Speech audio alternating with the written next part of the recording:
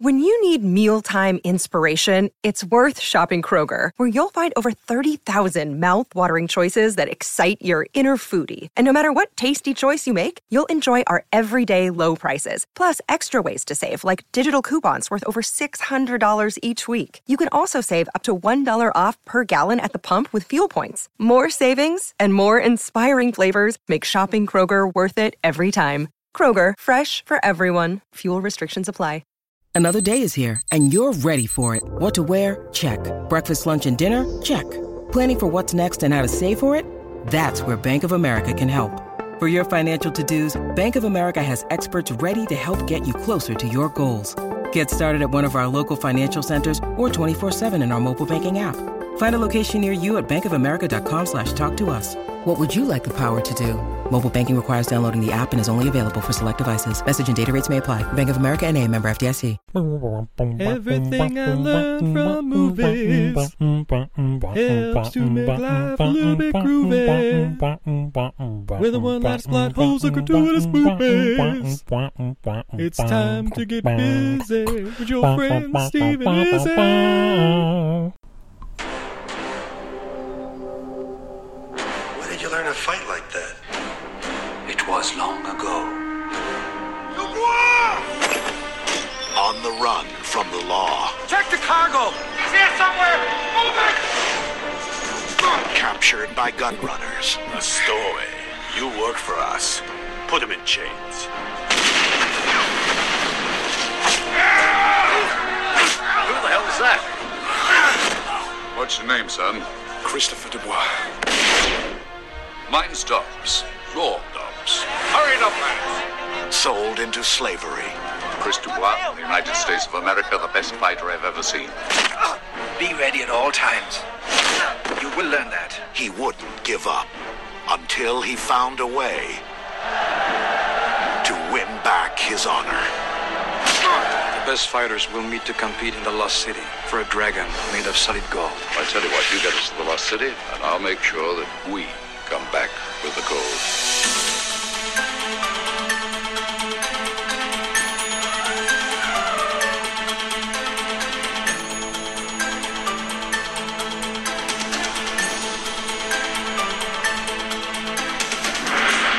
Here in the Lost City, we greet our first heroes.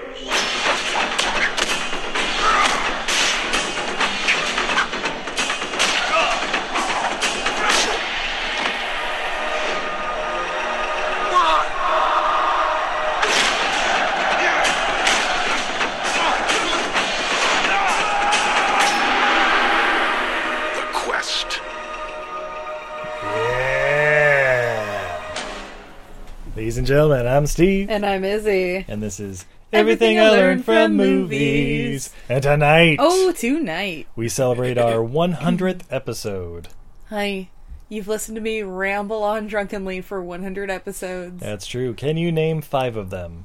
The Core. That was one, yes. Bloodsport. That was also... Wait, not the Jean-Claude ones. Come on, that's too easy. The Core wasn't Jean-Claude. A Boy and His Dog. Okay. Big Trouble in Little China. Technically, that was a full-length commentary. Congo. That was an episode. Leprechaun in the Hood. That was definitely an episode. Night of the Lepus. All right, you've proven your point. But we also celebrate Jean-Claude Van January with possibly the most Jean-Claude movie, The Quest, from 1996. All right, so I think more people could name Bloodsport, but this is the better version. This is also the most Jean-Claude because he wrote and directed this movie. He's a homeless clown. Don't spoil it. It's in the opening scene. But first... Well, I'm sorry, the opening scene, he's an old man. But first, we're too sober to talk about this movie. Please stop shaking the microphone with jumping around. Never! So let's see. Our first beverage comes to us from Fort Point Beer Company. Woo! Here in San Francisco, California. It's their Manzanita, which is a smoked alt beer brewed with charred manzanita, which is a shrub, I believe. Yeah, it's a mountainous shrub that, as far as I know, is only good for wildfires. Here's for good old smoked alt beer in California. It's All a right. super insanely hard wood that like shatters when you walk by it. It scratches your cars the fuck up when you drive through it. And yeah, it's not really good for anything, so let's see how this turns out. Hey. All right, pop the top. Oh, my top! And the pour. Oh, it's in a 12-ounce can, if you can tell from that. Yeah, my cup noodle cup. Oh, yeah. It's a nice brown beer, kind of reddish color. It's got a surprisingly dark-colored head for how light the beer is. Kind of a medium khaki. Smells smoky, but not overly. Yeah, it's like a reddish brown, almost copper color to it, but yeah, there's a little smoke hint of it, kind of. Yeah, like a little barbecue hint. Yeah. It's a lot of malty aromas coming off of it as well. Steve's going in for the sip. Oh no! No! Yeah. Yeah, it's like a really good like barbecue beer. Like it's got that smokiness, a little malt forward, so it's almost borderline sweet. Yeah, this is delightful. Yeah, I appreciate a good smoked beer, particularly when they have like a lot of restraint. So yeah, I'm down. Yeah. Again, that's Fort Point Beer Company. You know, nothing I've had from them has been bad at all. That's true. Yeah, they've It's had all a couple been selections. really good. I don't recall which ones we've had on past episodes, but Kolschan, yeah, I've had I a Kolsch. believe. Yeah, they're KRA or something like KSA. They're also really expensive, so we don't buy them very often. It's true. It's They like are. $2 a can. Yeah, they're fairly small, so yeah, they have to charge a little more. And the brewery is so far away, too far to fill our growlers. It's true. It's like 11 miles as the crow flies, but that's 2.5 hours in That's 2 traffic. hours, yeah, at least in traffic. But 1996's The Quest. Oh, yeah. Again, the directorial debut of Jean-Claude Van Damme. Oh, He's actually done 2 other movies that he's directed. what are those, Steve? Apparently 2010 Soldiers and 2014's Full Love. When are we doing these movies? Possibly next Jean-Claude Van January? Who knows? We'll see. But it stars Jean-Claude as Christopher Dubois. It also stars Roger Moore as Lord Edgar Dobbs. Yeah, it does. And the great James Remar as Maxie Devine. Yeah. So this movie is a period piece. Let's begin with that. Yeah, well, that's the thing. Okay, so it starts out in a bar. I assume present day 1996 or whatever it's supposed to be. And I got a feeling it was more like maybe the 40s.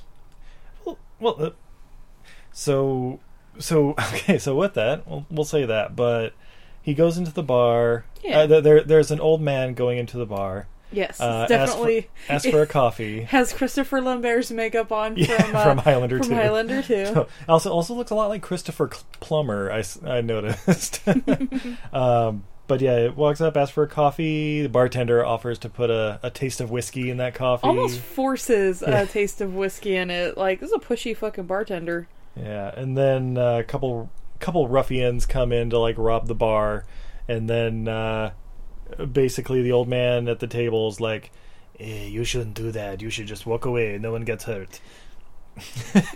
Obviously not an old Jean-Claude Van Damme. Definitely not. But the guys say, whatever, fuck him. And give us the money. I don't want to give you the money. And so then a fight ensues where basically he beats the shit out of 3 youngins who like break beer bottles and chase after him. He whoops them with a cane, or he becomes Jean-Claude Van Damme. And he throws him out a window, whatever. Yeah. And then the bartender's just amazed and goes, "Where'd you learn to fight like that?" A long time ago. And we flash back to Tibet in 1925. Now, okay, so it was mid-40s when this bar was going on. So all right, maybe you're right. Maybe it is the 90s. But if it's 90s present day, 70 years ago is when this story takes place. So Jean-Claude is in his... Christopher Dubois is in his 90s when he's at that bar? Yeah, let's say it's the 70s. I don't know. The bar has a timeless look to it. It is an Irish bar. They look the same no matter all around the world. It's true, yeah. Do we even know where it is?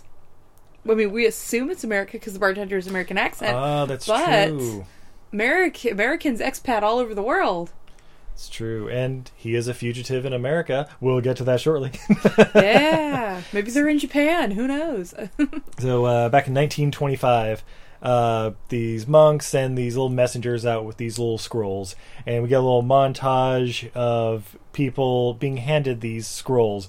There's a fencer in Spain. There's a sumo guy taking a bath in Japan. There's some sort of, I don't know, underground. There's that one fight between like the French guys or something that's like at a pretty hoity-toity top hat dinner party, and everyone's just kind of like clapping around like, oh yes, good show, as they're like beating the crap out of each other. I think they're supposed to be like bare knuckle boxers. But maybe that's how it was back in the 20s. I don't know. There's James Remar with a mustache, as the world's heavyweight. Yeah, the world's heavyweight. Unfortunately though, like watching him like punch the bag and stuff though when he's training, it's like, what is he doing? He's not really like, I must be used to watching like HBO fighting where it's like them just like the guy holding it on the one side and then just unloading, and he's just like gently like wrapping it like, take. Well, what's this guy? First off, honey, if you remember like the heavyweight back in those days, like people like Mike Tyson did not exist. Oh, well, they existed. They just didn't not fight. That body type. They just didn't fight. 1920s. Yeah. But anyway, it was a bunch of scrawny Irish guys fighting a bunch of scrawny Jewish guys. That's true. That's who was fighting in the 20s. Yeah. So heavyweight champion Maxie Devine, played by James Remar, is over there. Then we're in New York for some reason, and we see... there's a reason. We see kids... A street clown. Walking around streets, and then someone says, "Hey, clown boy!" And then turns around. Jean-Claude Van Damme from, what was he doing, like Shining Shoes or something like that? Something like that, yeah. And then he's about to put on a performance because he's on stilts. Oh, that's right, he's on stilts. Oh my gosh. So he's in full clown makeup. Jean-Claude Van Damme as a clown on stilts in 1920s America. You're welcome. And so the mafia guy or whatever like pulls up and it's like, "Hey, you should be working for me. Hey." "No way, I'd never work for you." "Suit yourself, man." And then the cops show up to break up a street performance. This is your last time doing this, sir. You may get your ass out of here. Because he's a beggar. Yeah. And we're about to find out his kids are thieves. Yeah, his little street urchins running all around. He takes care... Jean-Claude Van Damme is the head street urchin of a gang of street urchins. While dressed as a clown on stilts. You're welcome. You told me this isn't the best Jean-Claude Van Damme movie. Exactly. It's fantastic. It would only be more Jean-Claude if there were several of him. That was supposed to be the sequel. He fights his brother. Ooh, the quest through time. No, it's the quest. He gets called to Belgium to speak with with one of the lords there. Turns out it's Dubois' brother. It's his twin brother. Separated at birth, and that didn't happen in this movie. So the cops come in. There's a bit of a rough house, and they're trying to like take him in or whatever. He does a backflip out of the stilts, jumps over some fences, climbs a building, falls off a building. Yeah, and then how did they get the bag of money? Like there was a bag of money involved. So while everybody is distracted, one of the street urchins ran into the mafia guy's house. Oh, that's right. Business establishment or whatever, grabs it. He runs out, and then one of the mafia guys goes, "Hey kid, what are you up to?" And he was like, "I'm looking for a toilet." There's no toilet in there. Yeah. Get out of here. That's right. And so then they go back to their hideout after they make their escape. Yeah. And they start going through the money, and he goes, "With this money, we buy respect." Okay. People respect us forever. That's right. Smash cut to 4 hours later when they're sleeping, and then guys come in the old cars with Tommy guns and just start rat-a-tat-tatting the place. And so many orphans lost in that fight. So many orphans. But in the scurry, Jean-Claude, he ends up killing a couple guys or whatever. Yep, and then the oldest of the urchins is like, "Dubois, you gotta get out of here. They're gonna pin this on you." Yeah. Hurry. It's like, wait, really? Like, he drove the car in with all the Tommy guns and started killing all of his orphan friends? Is that how this went down? Mm-hmm. Yes, that is how this is what happened. But anyway, Christopher Dubois makes his promise. "I will come back. I will bring money so we can all live happy lives. I will come back." And then runs off. So he escapes by holding on to like the cargo netting as they're loading up a ship with incredible gription. Oh, so much gription. And then falls on a ship into the lower bowels of the ship. I don't know. I forget what it's called. And lands on flour? Yeah, Question mark? lands on something that doesn't break his back, but he comes knocks to... him unconscious for a while. Yeah, he comes to like the next morning as he's people standing over him going, "Stowaway, eh?" Oh, that's right. While he's knocked out, he has the flashback to, I don't know, his aunt or his grandma or something, and you find out his that... ostrich farm. No, that is Jean-Claude Van Johnson. I'm sorry, there were emus. I understand we've watched a lot of Jean-Claude this month. I get him a little mixed up, but... Yeah, and then he robbed a post office, and... No, that was JCVD. You know... Maybe I should take it from here. No, no. He has the flashback to his caretaker reading a note from, "Oh, your mother's out of money and she's being very sick.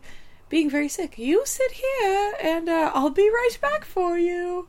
and then that's when he's found out to be a stowaway.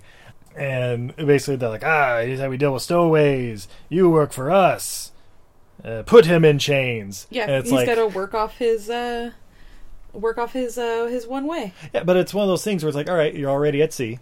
Yeah, you work for us. Put him in chains. Doesn't the chains just make it harder for him to work for you? He's doing less work for you if he's chained up. I'm sure if it's like, if you want to get to wherever it is we're going, you make good, or we'll just throw your ass overboard. Deal? Well, Deal. I mean, like, they used to hit Shanghai people all the time, and basically it's like, hey, we're out at sea. Your two choices are jump overboard or work for us. Yeah. And if you stop working, we'll just toss you overboard. So, overboard or work. And so they get to the South China Sea, wherever their end destination is, somewhere in southern China with the cool, those cool little islands that look like Avatar I want to go or see whatever. Those islands in real life. And they're just about to kill him because they're like, "Hey, thanks for helping us out. No, we're going to kill you and feed you to the sharks. We don't need you anymore, and we can't have any witnesses." And it's like, and I think they even say something like, "You're the best worker I've ever had. Shame I got to kill your ass. You're my best customer." But luckily at that time, another ship attacks. And it's basically a James Bond-led pirate ship. Yeah. With Captain Dobbs, played by Roger Moore. So he sees him fight because, he's fighting for his survival on the ship. And, there's a pirate fight going on. They're going from ship to ship. Stuff starts on fire, blah, blah, blah. Yeah, and then Dobbs comes in, basically shoots all the pirates, goes, "Wow, Jean-Claude, you're amazing." Jean-Claude goes, "I have to get back to America." And Dobbs is like, I can help you. I can help you. No, not that way. But basically, like, I can help you out. I can help you. You come work on my ship, and then I will take you to a ship that can get you home. Jean-Claude's like, cool, good deal. Cut to being sold on Muay Thai Island. That's right, Muay Thai Island. As soon as that was said, I was like, that's not a real place. And then he Googled it. Okay, Google, is Muay Thai Island a real place? Spoiler alert, one thing I learned from this movie, it is not a real place. Aww, however... I wanted to go there for a second honeymoon. However, there was a Muay Thai Academy location in, I believe it was Southern California or something, called Muay Thai Island, that apparently is a very popular training facility. Yeah, and obviously Jean-Claude fans. Perhaps it updated in the last 100 years and just moved locations from Muay Thai Island in the South China Seas. With global warming and the oceans rising, honey, it's not really an island anymore. Yeah. Spoiler alert. It's more a sandbar. And Muay Thai sandbar does not have the same ring to it. They probably moved shortly after Mortal Kombat was shot there. Yeah. And then, that makes sense. And it's about this time we find out that Roger Moore... his character, Dobbs, is a gun smuggler and apparently part of the slave trade because he sells fighters to this Muay Thai Island guy. And he basically says, there's a ship here in 2 weeks heading to San Francisco. Just wait here. They'll take care of you. Wait here and train with these guys for a while. And watch your tail while you're at it. They always like to go for your tail, baby. Then he finds out pretty quick that basically anyone's just gonna fight anyone there at any time. He's like doing chores and one of them like runs up and like sweeps the leg and then they circle him and a fight ensues and Yeah, so it's a training facility, but for, like, slave fighters, because these guys are, when they're not working, are going to be going and, like, fighting in tournaments for entertainment for rich people who like to hang out near the island. Yeah, and then the best of them... Oh, yeah, that's right. Sometime during their journey there, one of the monks shows up and hands the scroll to the main guy of the island. I forget his name. Who gets to pick his best fighter. Yeah, for this super secret tournament. That's right, we're getting to it. I don't think it's officially called Kumite, but... Kumite. By the way, you have the story of this and the other movie in your fun facts, right? Oh, yes. Okay, good. Yes. So then there's a montage, the messenger arriving. Even Rocky got a montage. And even then towards he's been there, I think, about 6 months or something like that. Is that right? Time has passed. Time has passed. And then he's talking to Buddha, saying he needs help to get back to his kids back in New York. Yes. Little Johnny and little Jimmy and Oscar. I don't know. And then there's this scene where one of the kids on the island, like, yeah, they have kids on the island. He's getting, like, beaten up by, like, some bigger kids. There's, like, 4 or 5 of them. While he's hugging little baskets of wood. He's moving around or whatever. And he drops the bamboo, runs over there and starts defending them. And then I think there was a flash kick, which was actually quite impressive because I think it was in the sand. I was like, oh, shit. Damn, Jean-Claude's got skills. Yeah, he does. That's right. And doesn't the kid, like, yell at him and, like, I have to learn to fight for myself. I'll never be respected. Pretty much. It was like, why'd you do that for? I was like, because they were kicking your ass. But then he basically just starts training with the main guy. Then we flash to 6 months later in Bangkok. One night in Bangkok makes a heart man humble. We see Roger Moore and his right-hand man, Smythe. Or Smith, or what? It's Smythe. Yeah, Smythe. It changes throughout the show, depending on whoever they're trying to con. But they go to this underground Muay Thai kickboxing tournament, which I'm I want to go see that in Bangkok. with the lady. They meet a lady first in a cafe. Right. They're in a cafe in Bangkok, and they run into an heiress to the World Post or something? New York Globe. New York Globe, yes. Yeah. Her daddy owns the paper. Which, by the way, when you're in a foreign country where people get shanghaied all the time, totally flash that around that you're a fucking heiress. Yeah, right. Yeah, I don't know. But then we go to the Muay Thai tournament, and we see a man walk out wearing nothing but a bathrobe, with his head completely covered. And then he pulls the bathrobe back to reveal it's Jean-Claude. Or fucking Dubois. Ripped Dubois. Ripped. Ripped. And then there's a fight that lasts about 4 to 6 seconds. Pretty much just like 3 kicks. Yeah. And the guy is down. And then Dobbs realizes, that's the chap we left on the island. We should get the fuck out of here. They make eye contact. Jean-Claude sees them and makes eye contact. And so, like, we need to get out of here. And so we start scurrying along, and then, of course, Jean-Claude cuts him off. It's like, you got to get me out of here. You promised me. You're a liar. Just then, the heiress shows up. What's going on, guys? What is it you want? Golden Dragon. There's a tournament. The best fighters are invited. You can win a Golden Dragon. Solid gold. If you can get us to the island, we'll leave with the dragon. Basically, but it's a secret tournament you have to be invited to. Indeed. So Jean-Claude can secure an invite. Indeed, and how do they do that?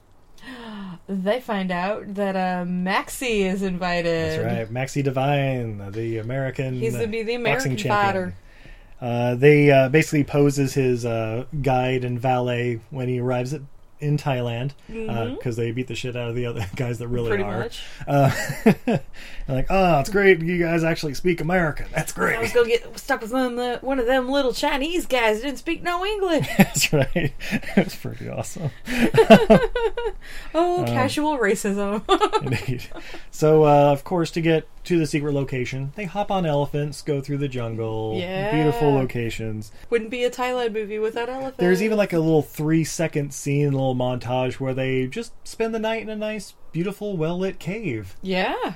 and that's it. And then it's like the next morning or whatever, but it was like, wait, I want more about that cave. Right? And the reporter gal is with them because she's going to get the story. That's right, get that scoop.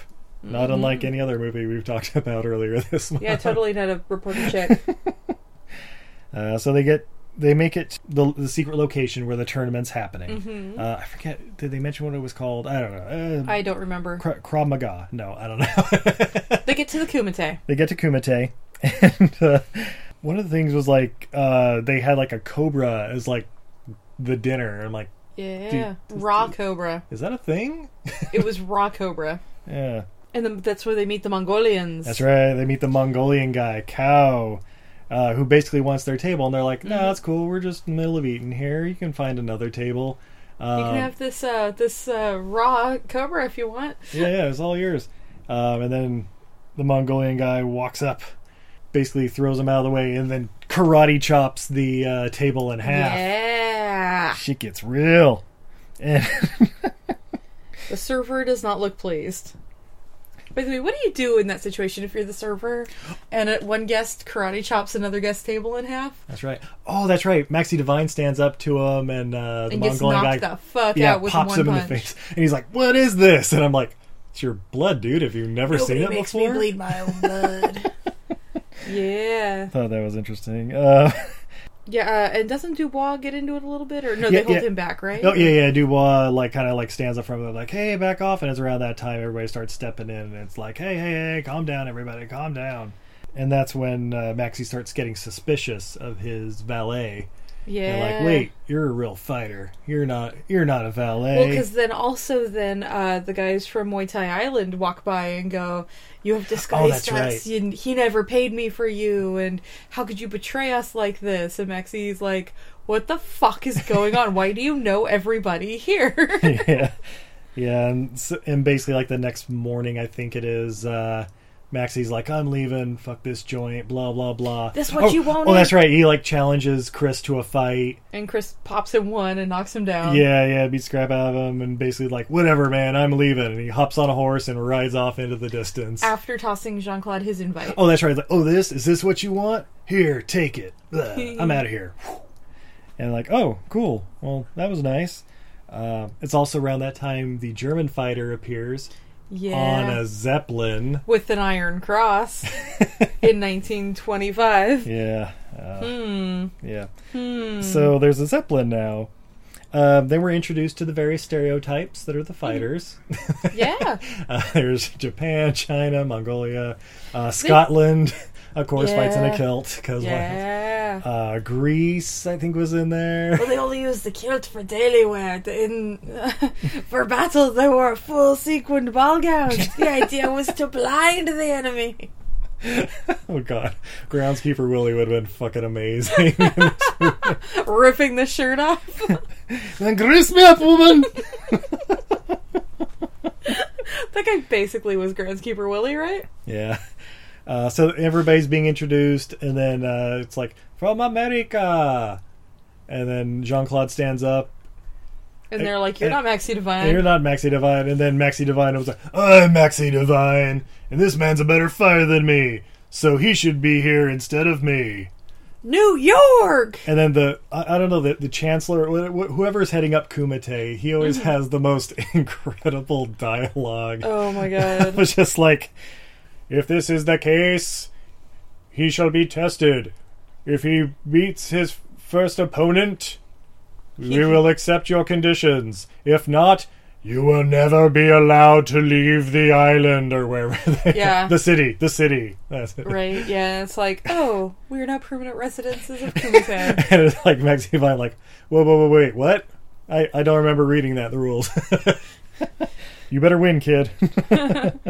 Don't get too penis-y. New York City! Yeah. It's like, qualify or pay the penalty of never leaving. Right. Well, do I get a place to stay, or what's the per diem out here? I think it's more like slave labor. Yeah. So yeah, there's the Japanese sumo wrestler guy. This is when the fighting actually starts. So this is where the movie turns into blood sport, basically. I also just want to put out there, if you hear weird noises in the background, Castor Troy is trimming his toenails by chewing on them. So that's happening within a few feet of the microphone. And if this is news to you, we'd like to welcome you to the Everything I Learned from Movies podcast, because every single episode there's cats all around. Everybody's down and cats are all around. Everybody down, cats all around. So we had a couple fights, like the sumo wrestler guy basically just runs into people and knocks them out of the ring. Because that's how you fight sumo. Oh, there's the Brazilian fighter, the capoeira guy. Capoeira. By the way, his intro music is basically Hot, Hot, Hot by Buster Poindexter, right? Like, that may be a variation of like a traditional Brazilian song, but if you listen to it, it's totally like, pretty much. Me so on fire, feeling hot, hot, hot. But the capoeira fighter is badass. He's fucking awesome. Him and I think it was we couldn't decide if it was a fighter from China or Korea or something. Yeah, because they kind of call him both, but both of them, they are little guys. You can tell, like, even against the other opponents, they're little guys. They can straight up jump more than their body height straight up in the air. Damn. And I was like, Steve, if basketball players had that percentage vertical to their height, they would like have to not be able to. They would not be able to play indoors. They would have to like open it up. Like LeBron James jumping 15 feet into the air. yeah, that would be the equivalent of this guy jumping up. Like the athleticism, like. I can't remember if it was capoeira guy or the China/Korea guy. One of them just like jumps over a dude. Yeah. I think that was the China guy, because they show that one like super slow mo and stuff too when he was doing it. And... So impressive! Like the fight scenes are really, really impressive. And he does the animal style, so he does like the snake style and the monkey style. There's even the line in there where James Remar's like, "He's moving like an animal," and Jean-Claude says, "More like a snake." Like a snake. Snake is an animal, it's Jean-Claude. Snake. A snake. A snake? A snake. More like a snake. Move like a snake. Like a snack. He moves like a snack. Just a little snacky. By the way, I love how all of the announcements and everything at this tournament are in English as well. Right. I mean, it really does help. But by the way, honey, if I was in charge of announcing the danger or announcing the Kumite, be like, look at that guy moving like a danger noodle. He's not giving a fuck. There's the Scottish fighter. He loses when his balls gets punched into his lower abdomen. That looks painful. Yeah. But yeah, it basically it's whittled down, and it gets to like Chris Dubois defeating a couple guys. Like I think he fights the capoeira guy and the monkey guy, and there's the Spanish fencer or guy, and then there's the Mongolian guy who goes through a couple of them. Yeah. And the Mongolian guy's just a badass. Like he fights the sumo guy, just punches him one time right in the stomach, and the sumo goes fucking down. Just goes out. But yeah, there's a lot of fighting. Check it out. It's pretty sweet. Oh, that's right. The Mongolian guy also kills Fang, who's the guy from Waitai Island. Oh yeah, he like Jean-Claude kills him. trade with, and basically is just like picks him up and just backbreakers him and like rolls him off like a boss. Yeah, yeah. Basically, it's the exact same pattern as another movie that they have. As several other movies. Yeah, this is definitely one of Jean-Claude's greatest tropes, and I'm okay with it. Yeah, and as we get down to like the final four, like I think it's the final four fighters. Roger Moore basically says, "Okay, you're going to throw this next fight because we're going to need you fresh because we're going to move a solid gold dragon. Basically, we're going to move this gold dragon via Zeppelin and just airlift it out of here." And and Chris Dubois like, "I don't want to. I think I can win." But yeah, so that's going on. Basically, it boils down to they try to Dobbs and Smythe are like setting it up to fly off with the golden dragon. Yeah. But then the alarms are sounded. They're caught because they're gonna steal the what do you call it, the golden dragon. They're also the Zeppelin from the Nazi. Yeah. Oh yeah, and doesn't Dubois beat the shit out of the Nazi? Yeah, that's his first right? round. That's like his first fight, I think. Oh, that's right. Yeah, Germany versus America. But yeah, so basically they're like, for trying to steal the golden dragon, you shall be put to death. And then Dubois like, no, let me fight for them. If I win, you let them go free. We will accept that, but if you lose, you will never leave the island. And I assume we'll also kill your friends. Oh, that's right, because he says, This is for good. Yeah. So fantastic. So good. Oh, that's right. Dobbs gives his backstory. Spoiler alert, he's not really a lord or a captain or anything. He was a seaman at one time, or like he worked his way up to like major or general or something like that. But then he basically said, fuck that, He's a deserter. I'm gonna get paid. Go get paid. Which is like, yeah, we kind of pieced that together. Thanks, though.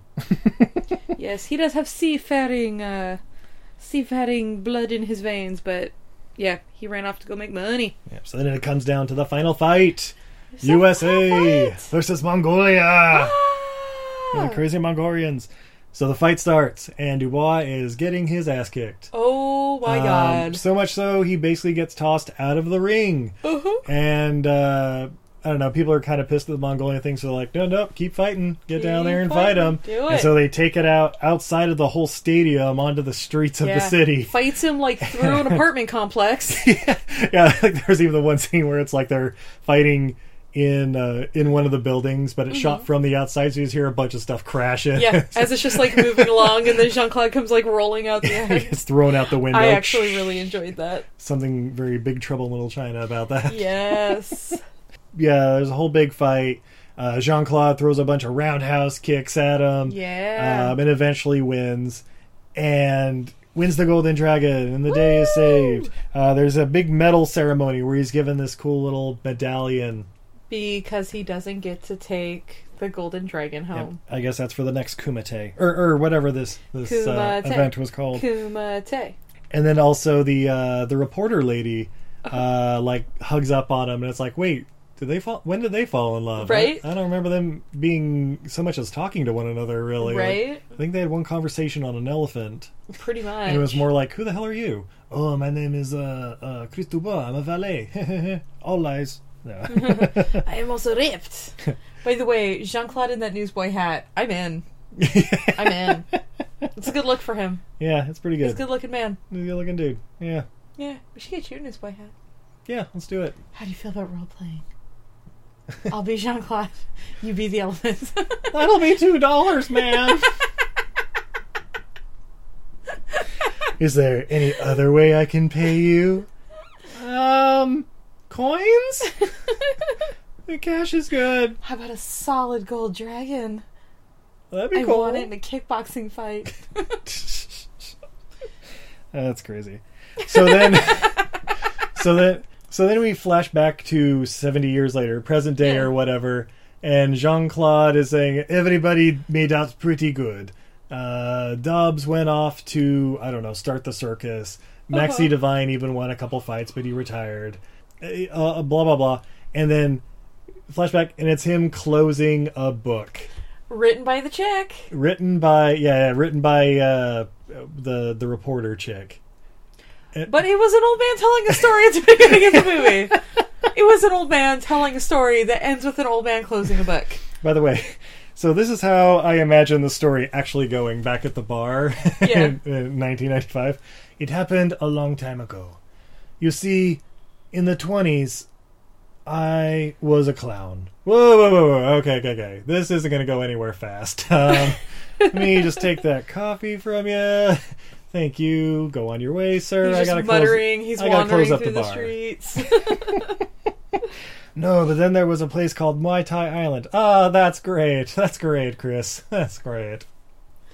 Move along. Horty. Tell me about it in the morning. Go back to the streets of Bangkok. So that was the quest. The quest. Oh my god. Sweetie, what did we learn from the quest? The Jean-Claude Van Damme has a thing for orphans. It's true. He does. He loves those damn kids. He loves kids. That is a theme in watching all these Jean-Claude movies. So many kids. Yeah. Kids with tragic stories and him helping into protecting them, I believe. I learned Muay Thai Island is not a real place. That is a fucking shame. Thank you, Google. Isn't there some sort of like little archipelago or something we can name Muay Thai Island? That would be. I'm sure down in Thailand they would be totally down for that. I'm sure that. somebody will sell us one. All right, we're gonna Kickstarter to buy an island, guys, and we're gonna name it Muay Thai Island. If everybody in the entire world kicks in $2, we could afford a tropical island in Thailand. I like this plan. Yeah. So you can go to patreon.com/EILF movies now. So would you recommend The Quest? Absolutely. Yeah. This movie is... No, I was going to say Kickboxer. That's not what I'm talking about. Bloodsport. Oh, it's... And Kickboxer, but with more of a budget, and they it knows what it is at this point.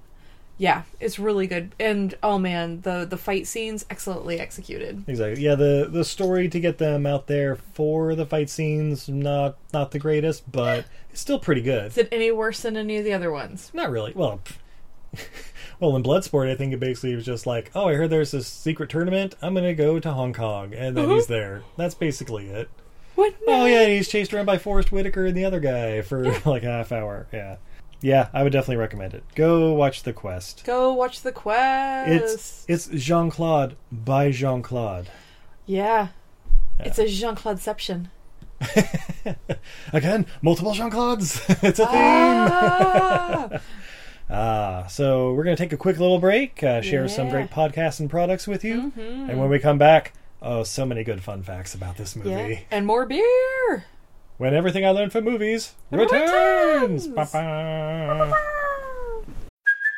Hey, it's Kaylee Cuoco for Priceline. Ready to go to your happy place for a happy price? Well, why didn't you say so? Just download the Priceline app right now and save up to 60% on hotels. So whether it's Cousin Kevin's Kazoo Concert in Kansas City, go Kevin, or Becky's Bachelorette Bash in Bermuda, you never have to miss a trip ever again. So download the Priceline app today. Your savings are waiting.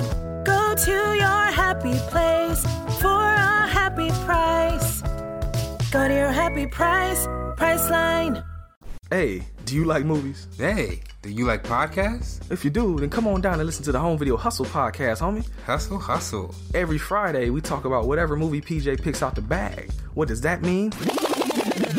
Well, every Wednesday on our YouTube page, I pick a bunch of movies at random. Sometimes there's a theme to it, sometimes not. PJ picks the movie out, and guess what? We watch it on Friday. We talk about it for about maybe an hour and a half, whatever we feel like doing. Might give you something good to watch, baby. Come on down every Friday. So come get your hustle on with Home Video Hustle. You can find the show on any podcatcher app, or you can come down to homevideohustle.podbean.com. All of them in one place for you, so you can go ahead and binge it like it's Netflix. We ain't the Defenders, but I like to think we a little bit better than that. Come holler at your boys, man. Come chill with us. Peace. Peace.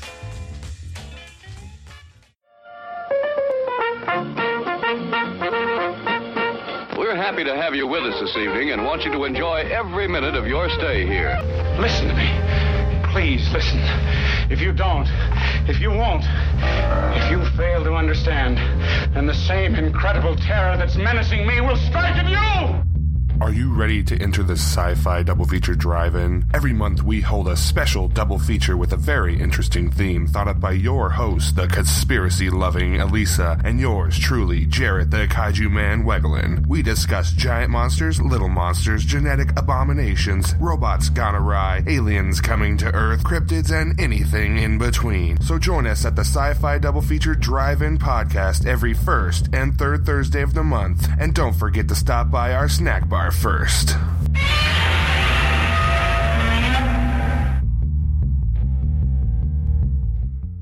Hi, I'm Phil.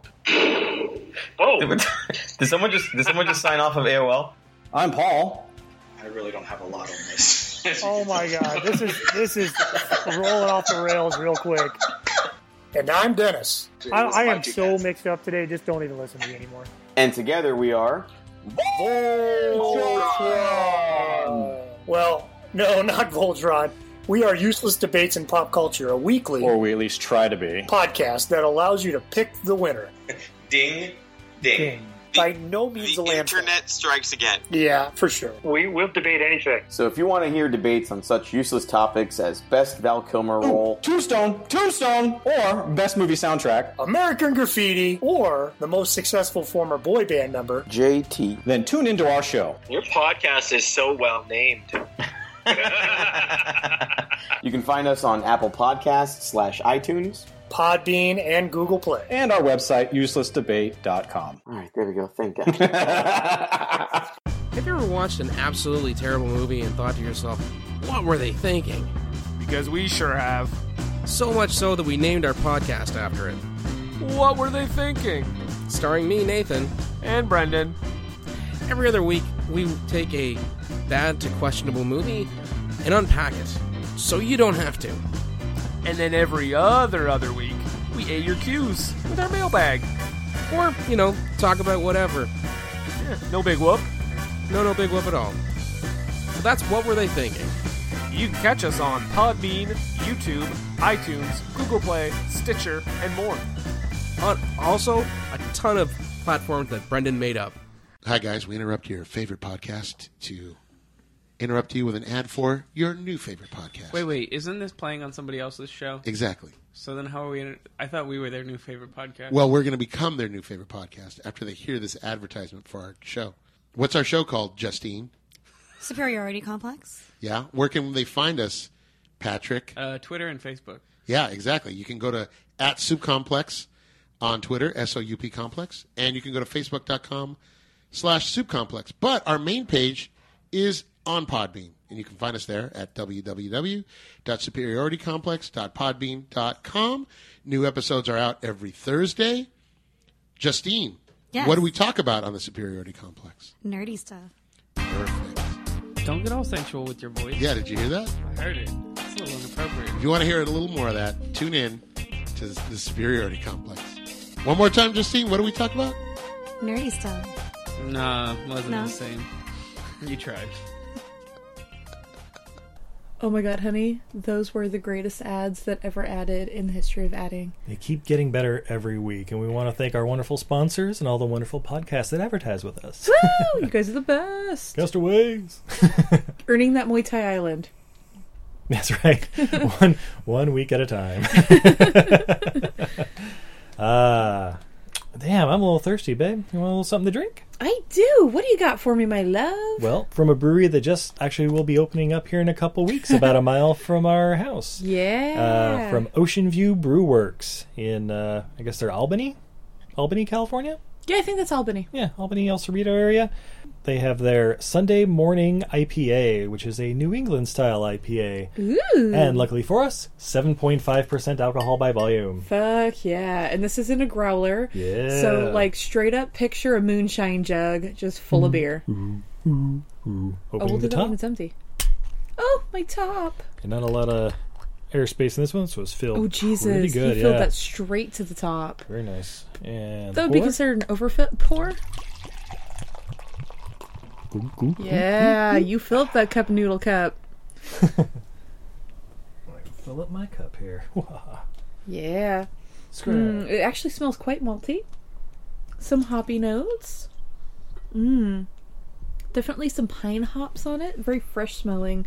But yeah, not as harsh as West Coast IPAs. So they actually had a session IPA when we were over there with Simcoe that even I kind of liked, and we all know my feelings on Simcoe. If you're new to the podcast, Simcoe is a type of hop that tastes like cat piss, and people go nuts for it. It's true. It's the weirdest thing. I'm not a huge fan of it either. But as somebody who enjoys having cats and doesn't enjoy their piss, I don't enjoy the beer.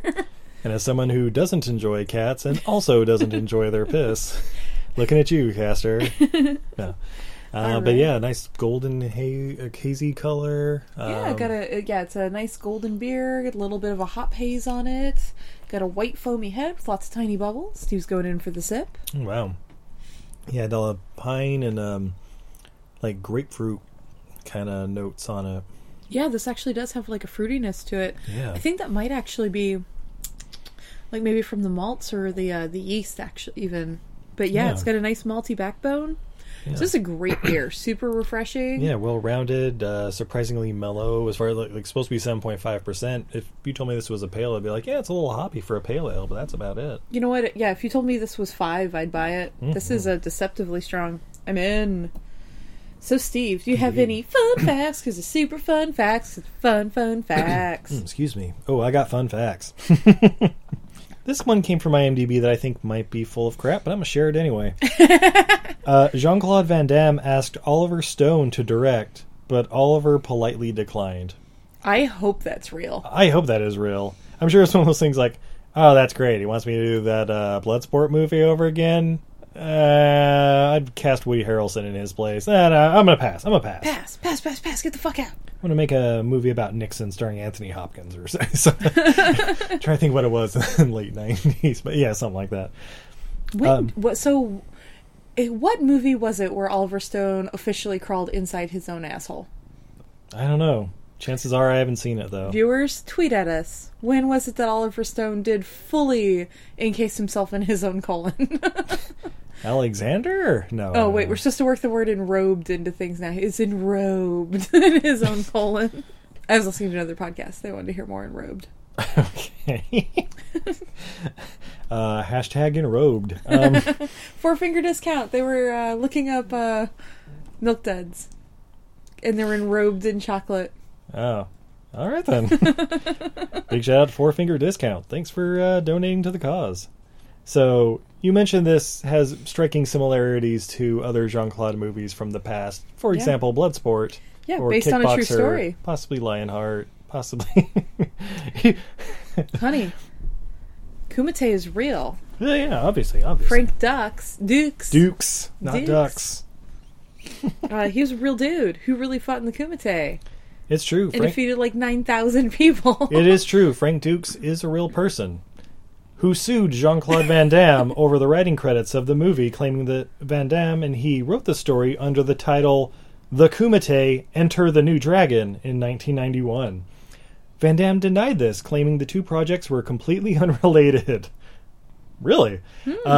Dukes won his story credit via ruling of the Writers Guild of America, but lost the actual court case. That's why Frank Dukes got the writing credit during the opening credits. But got no money off of it. Yeah. I'm sure he got scale for writing. Oh, he got or scale, something. Yeah. But so yeah, he got his $80 a day? Not the big court case, yeah.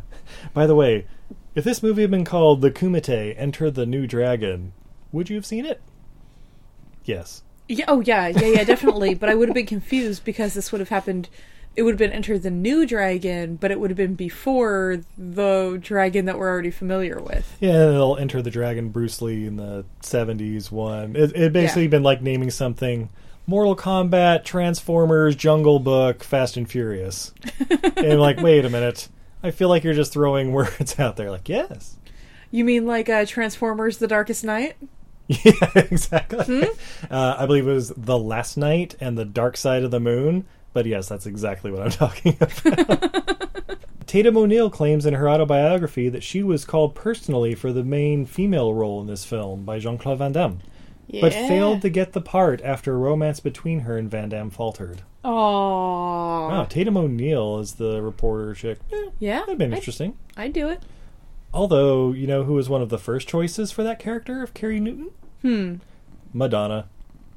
Really? That wouldn't have worked. Think about that. It would have been too much. Especially with the British accent. You're talking about mid-90s Madonna. Yeah. In a movie set on a possibly deserted island. How could that possibly go wrong? Couldn't at all. Not even a little bit. Don't watch Swept Away, anyone. I don't know what you're talking about. Anytime, it's like she's not on an abandoned island. She's in Bangkok. Yeah, that's true. Yeah, that's right. She shows up in Bangkok. Yeah. By the way, whenever anyone says that King Arthur: Legend of the Sword is the worst Guy Ritchie movie ever, they forget about Swept Away. I don't think they even know Swept Away exists, honey. Not many people go that deep into his IMDb. They're comparing everything to Sherlock Holmes. Yeah, that's true. And Snatch. It's like Lock, Stock, and Two Smoking Barrels, Snatch, Sherlock Holmes. That's it, right? Yeah. That's it. I'm a huge Guy Ritchie fan. Like, I have all his movies, like all three of them, and like, this like King Arthur thing is like so not him. Rock and Rolla? Never heard of it. That's not a movie. I don't know what you're talking about. So Van Damme's final fight against Khan, played by Abdel Kissi, is the second time he's fought the same actor in the final fight of two unrelated movies, quote unquote. I'll say unrelated, quote unquote. But the first time he fought him was in the movie Lionheart in 1990. Yeah. The other actor he fought twice, though. Can you think who it is, sweetie? Is this Fennel Thorson? Nope. It's Bolo Young from Kickboxer and Bloodsport. Oh, yeah. Also from Double Impact. Yeah. Bolo Young keeps popping up on this. Oh, Bolo Young. Everything I learned from Bolo Young. By the way, I did try to contact him. Apparently, he's off the grid. Yeah, he lives in the deep jungles of Bangkok raiding elephants, honey. Exactly, and just ruling over villages with a stern fist. No. Yeah. I'm sure helping little old widows cross the road. Yeah, I'm sure he's a heart of gold guy. Here's another fun fact. Jack McGee, the guy who played Harry Smythe, Roger Moore's right hand man, apparently he would break wind or fart after each take. Yes. This drew the ire of Jean-Claude Van Damme, who wasn't amused, but the rest of the cast and crew, especially Roger Moore, found it hilarious. That's... You know, I gotta say, their on-screen chemistry was very good. Like, you could tell they got along. Yeah. They had that buddy-buddy feeling. Like, too often you have that, like, you know, the guy and his henchmen who are supposed to be thick as thieves, but you can kind of tell they don't really know each other. And it's like, no, this henchman and this guy, like, they've been through everything together. Those two actually seemed like they've, like, seen some shit together. Totally, yeah. And it turns out they've just smelled it. I mean... Wow, well played. Hey, even a broken clock strikes gold. Even a broken clock finds a truffle once in a while. You never know when gold's gonna strike.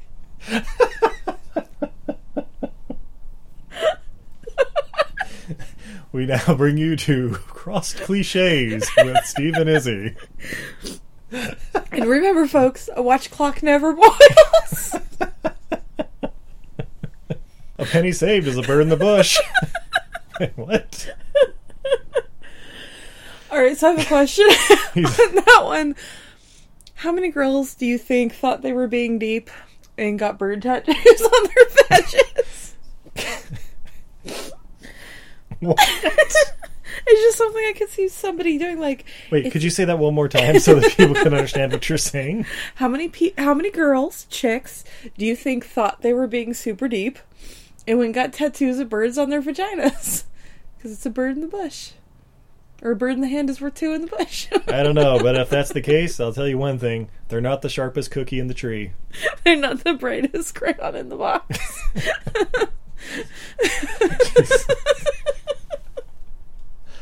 So that's all my fun facts. And so to end this, we're going to make like a tree and get the fuck out of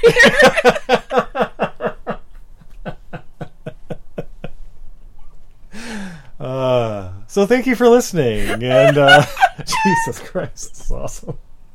I can't breathe. All right, well, on behalf of Izzy, I'm going to... Alright, I'm good. Are you? Oh, you look so lovely when you can't breathe. I'm sure. Your face isn't purple at all. I don't even know why you would say that.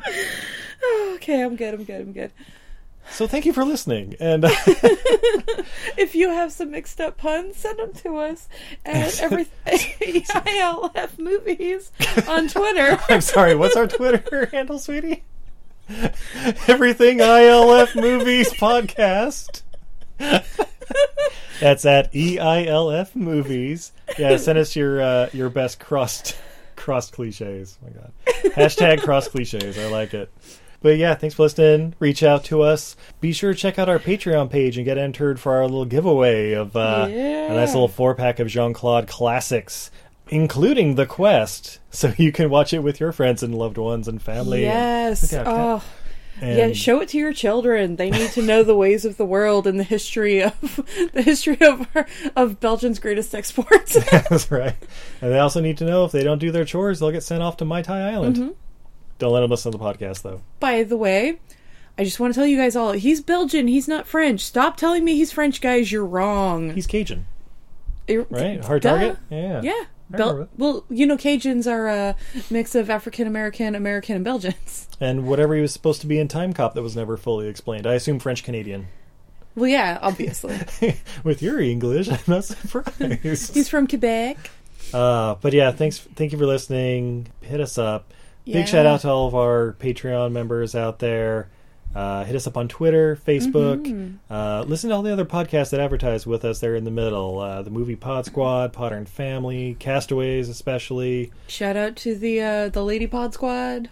Lady Pod Squad. Yeah, if you enjoy movie monsters and kittens, you can check out my Etsy shop at Untidy Venus. I have a whole series of movie monsters who love kittens. Indeed. You snuggly kittens.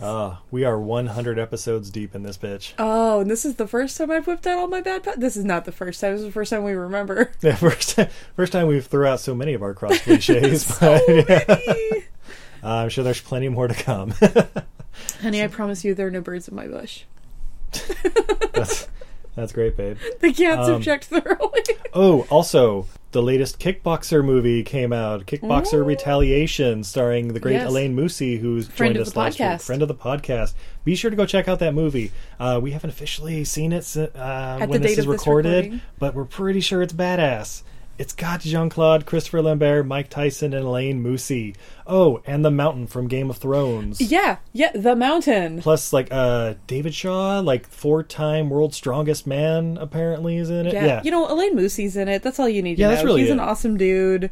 He does amazing stunts. The future Nightwing. Yes. Let's make that happen, everybody. Hashtag Elaine Nightwing. Come on, David Ayer, get that job and sign this man.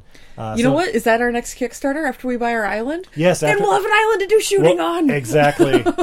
It's Gotham Island. No. Yes. No, it's Muay Thai Island where we shoot scenes in Gotham. We reshoot The Quest.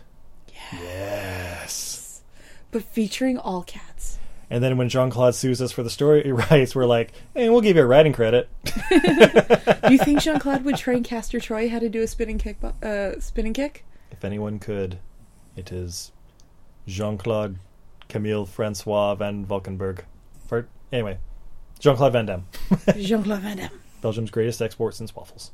I want to go to Belgium, honey. I want to see their ponies. They have the prettiest ponies. Help us start a Kickstarter for Belgium. Hey! Woo! Send Steve and Izzy to Belgium. But yes, most importantly, thank you for listening. Yes, thank you so much. We appreciate all of you. So until next time, I'm Steve. And I'm Izzy. And this is Everything I Learned from Movies. Have a good night, everybody. Night, everybody. Goddamn street clown. Hey, what's up, everybody? This is Joey Galvez. I want to tell you guys a little bit about the Department of Metahuman Affairs. This one is a story about a team led by a retired sidekick, 2 felons, a failed actor from Broadway, and a reprogrammed cyborg. But their first mission is to stop the criminals who have robbed a bank, and they will have to set the world at ease. You're going to get 180 pages of entertainment, action-packed awesomeness right here in the first 6 issues in a collected hardcover volume 1. All you got to do is head on over to Kickstarter.com and type in the Department of Metahuman Affairs or DMA and check it out right now.